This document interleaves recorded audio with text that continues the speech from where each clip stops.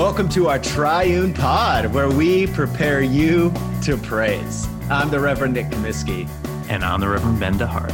Join us for a conversation about low-key theology, lived experience, and outlandish pop culture as we break down the collect of the day for the coming week. We hope it's an inspiring, maybe a bit irreverent, but mostly helpful way to get you ready for some God time.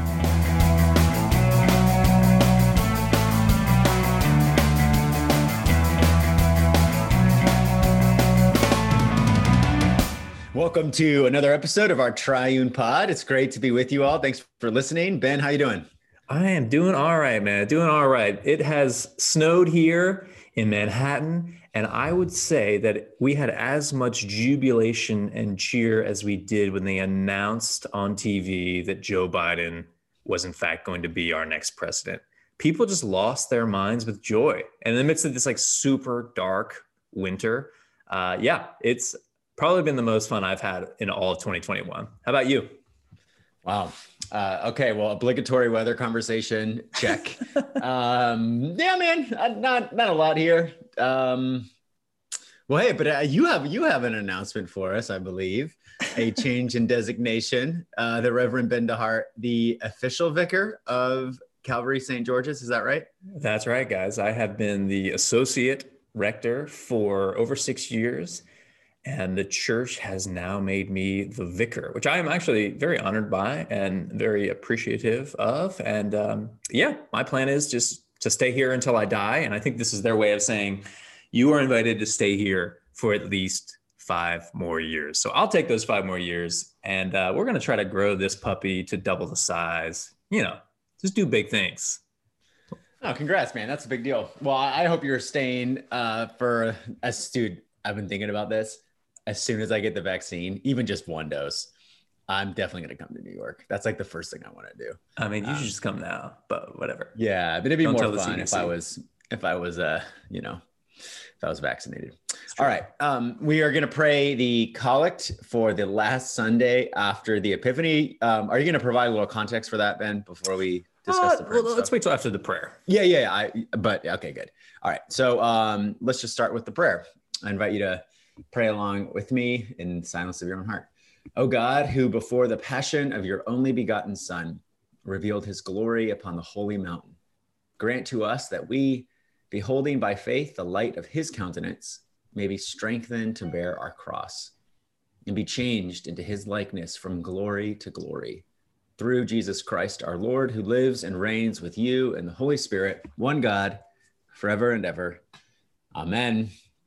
Wow. I don't know if I've ever done a word count, but that seems like one of the more wordiest prayers of the year.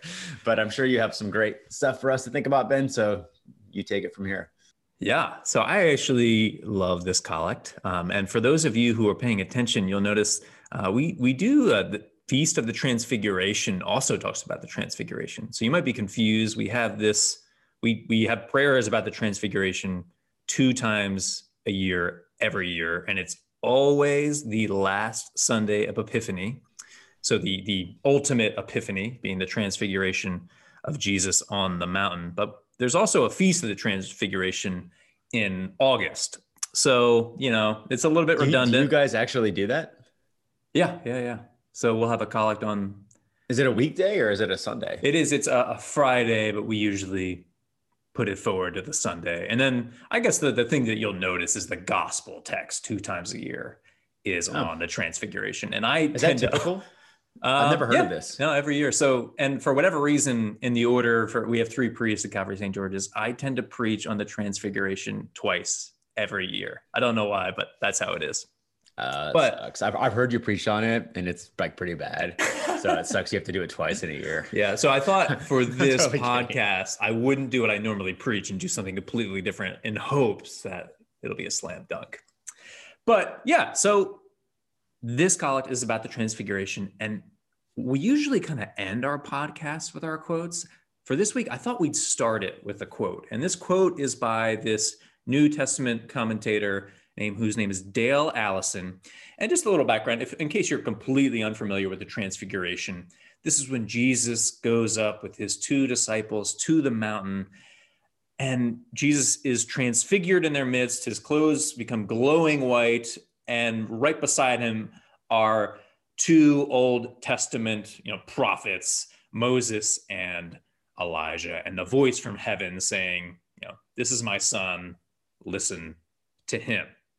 So what Dale Allison does in his commentary on this is he says, and just like our collect says, our collect begins, "O God, who before the passion of your only begotten son revealed his glory upon the holy mountain." Dale Allison says that the transfiguration and the crucifixion are intertwined. And this is what he says about it. This is a quote. "The transfiguration has a dark twin in the account of the crucifixion. In the one case, Jesus is elevated on a mountain.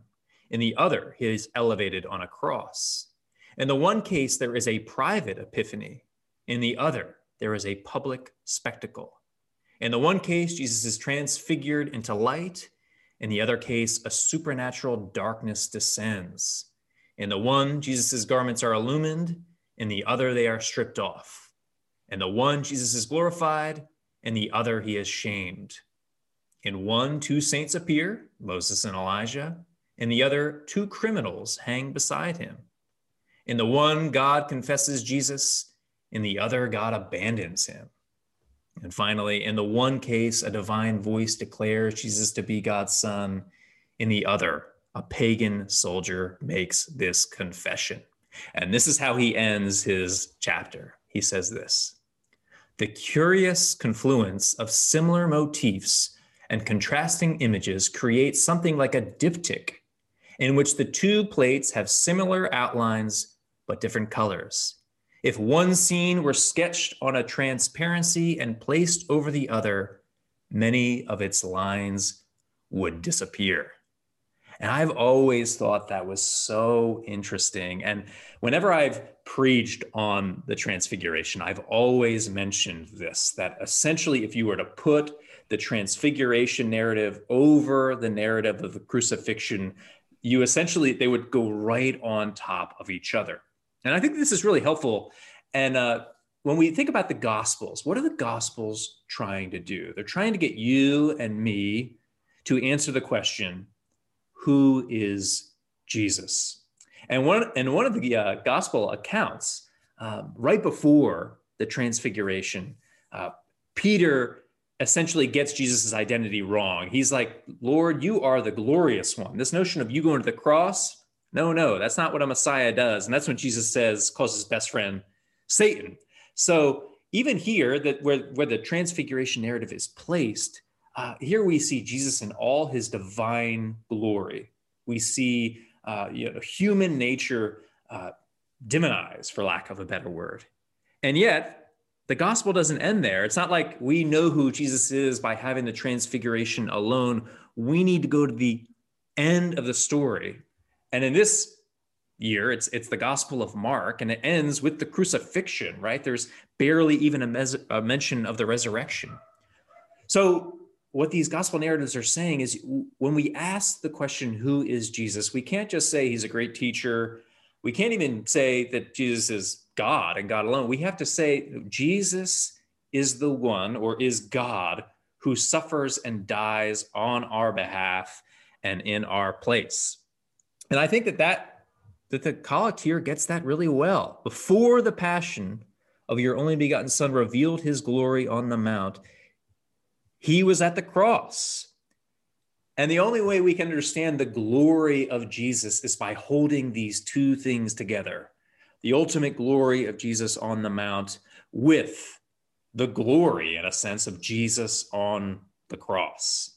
So I've said a lot there, Nick. You got any thoughts on all that? Well, short answer is no. But I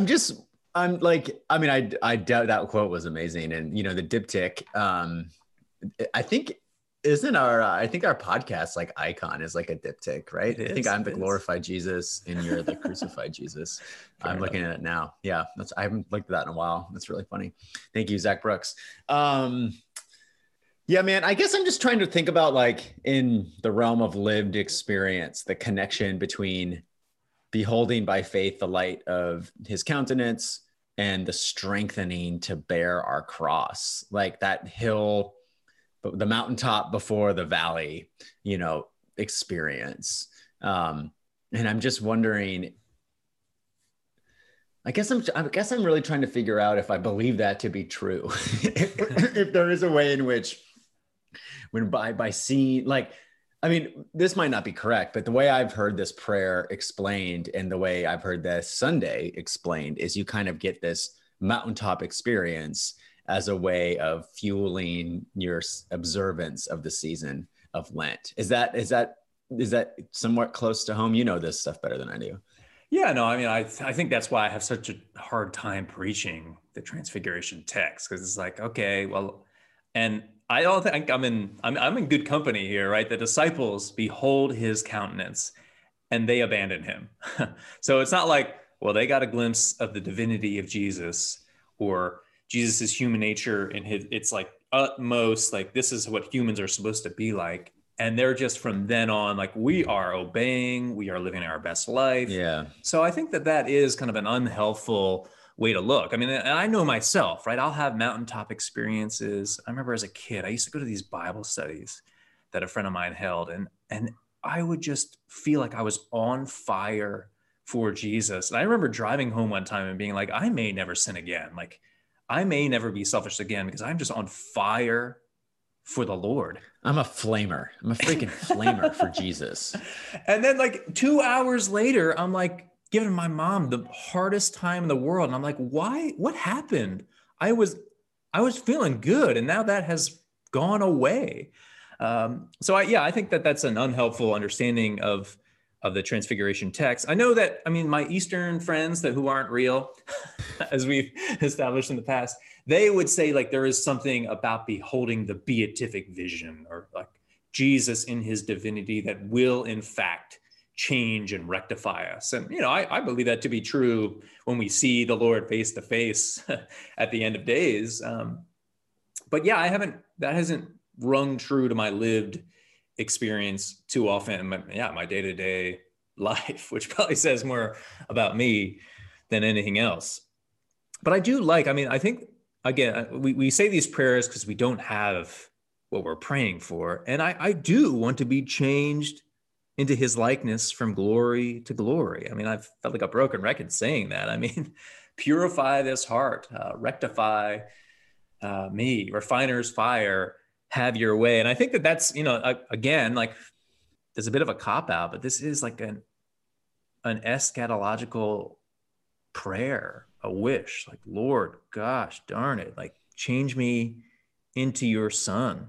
And we have seen, like, we saw Christ's divinity at the Transfiguration, but we also see human nature transfigured. And so there is a promise and a hope, I think, with the Transfiguration, that we will in fact be transfigured just like he was, that we will shine with Christ's radiance, that we will be changed in his glory, from glory to glory. I don't know. What about the strengthening to bear our cross? Yeah. Where does that take you? And I do I like that this collect really does. I mean, not just at the beginning, but there in the middle too, holds together the cross and the Transfiguration, right? Like if we don't understand Jesus as the suffering Messiah, then we miss it. If we don't understand the Christian life as, at least in our outer form,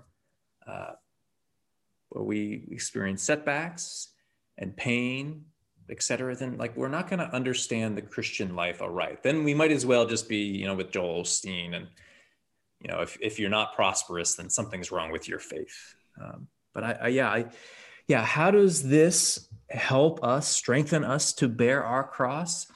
Honestly, I'm not sure, and maybe we're not supposed to do too much work with that. Maybe that really is just connecting, in the midst of this life that has great joys, but also has setbacks and cross-like moments. We have this promise that it will not always be like that we will be transfigured like he was, that we will experience glory. I don't know. How do you preach on the Transfiguration? I've only done it once, and I I would say it did not go particularly well. I have not, I mean, I haven't been in church. I mean, the churches that I've been a part of and served are less, this is not, I don't mean this in a negative way or a positive way, just as a fact, are less tied to the calendar in some ways. So, I like, for example, oh, wait, never mind. Yeah. I don't think I'm preaching that Sunday, but, here's a question I think is interesting. So there's this, like, what do you think about memory as it relates to the Christian life, and whether the memory of like a fantastic or spectacular or deeply meaningful spiritual event, the way that can like animate you in the present, right? Because I kind of imagine like, the disciples who beheld by faith the light of God's countenance in Jesus, like, did they look back on that and think, does that make sense? Like, I guess I'm wondering if there's any sense of like, do we look back on moments in our life where God felt particularly close, and that provides a kind of assurance and meaning in the present? Or does it not work like that? Like, can you not rely on memory in some meaningful way?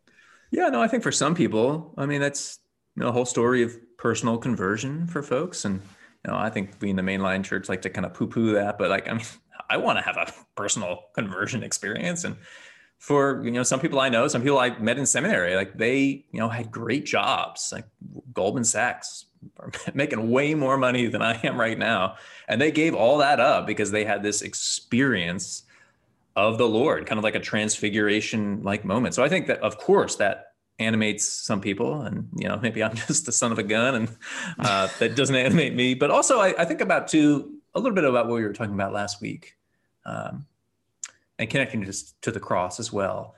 A moment like Justin Welby was talking about with the loss of his daughter, and yet he felt the presence of Jesus in the midst of that utmost worst moment of his life, and how that has strengthened him in the midst of a real cross-like shaped moment, in the midst of terrible suffering.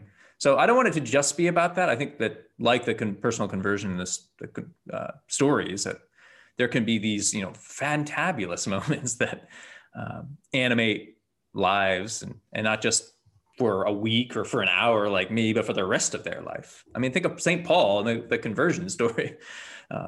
So yeah, I think that I am just someone the Lord needs to work on a little bit more. And it's a little bit slower burn. I feel like you kind of have a story a little bit like that. Yeah, no, I do. That's true. That's true. Maybe that's why I'm like kind of skeptical, because I feel like that well runs dry pretty quickly. Yeah. But anyway, man. Yeah, this is, I'm just to be honest, this is a tough collect, and this is not a feast in the life, or an event in the life of Jesus that we commemorate in some ways through the liturgical year that I've ever really known what to do with. And I think in some ways there's like a gift in the givenness of the prayer. It's like, do I totally understand it? Do I even like kind of believe the logic inherent in this prayer? Like, not really, but it's there, and I kind of submit to it and pray it in faith, and trust that God, even kind of in ways that transcend my understanding, will work out this thing in my own life. You know what I mean? Yeah, I think that's great. And I think it kind of helps us to understand, those of us who are, Reformed, and that like Luther Bartian sense of, those folks who talk about, and I always roll my eyes at it and usually hate it, but, like experiences of great beauty will change you. And I'm like, well, like beauty has never changed me. And maybe it does change certain people. And then, maybe more credence I want to give to, the Christian East, of like, I want to be open to the fact that, what they call the beatific vision, or really experiencing Christ in his glory, could, destroy in me all that is awful. I'd love to be open to that. I mean, I think I rest my hat on the fact that, the cross and Christ's work alone. And I need to be in the scriptures and fed with the sacraments. And maybe, they would say, well, there's the beauty there too.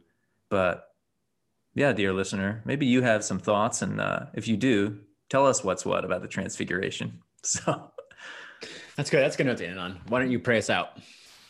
right, let's pray. O God, who before the passion of your only begotten Son revealed his glory upon the mountain, grant to us that we, beholding by faith the light of his countenance, may be strengthened to bear our cross and be changed into his likeness from glory to glory through Jesus Christ our Lord, who lives and reigns with you and the Holy Spirit, one God, forever and ever. Amen.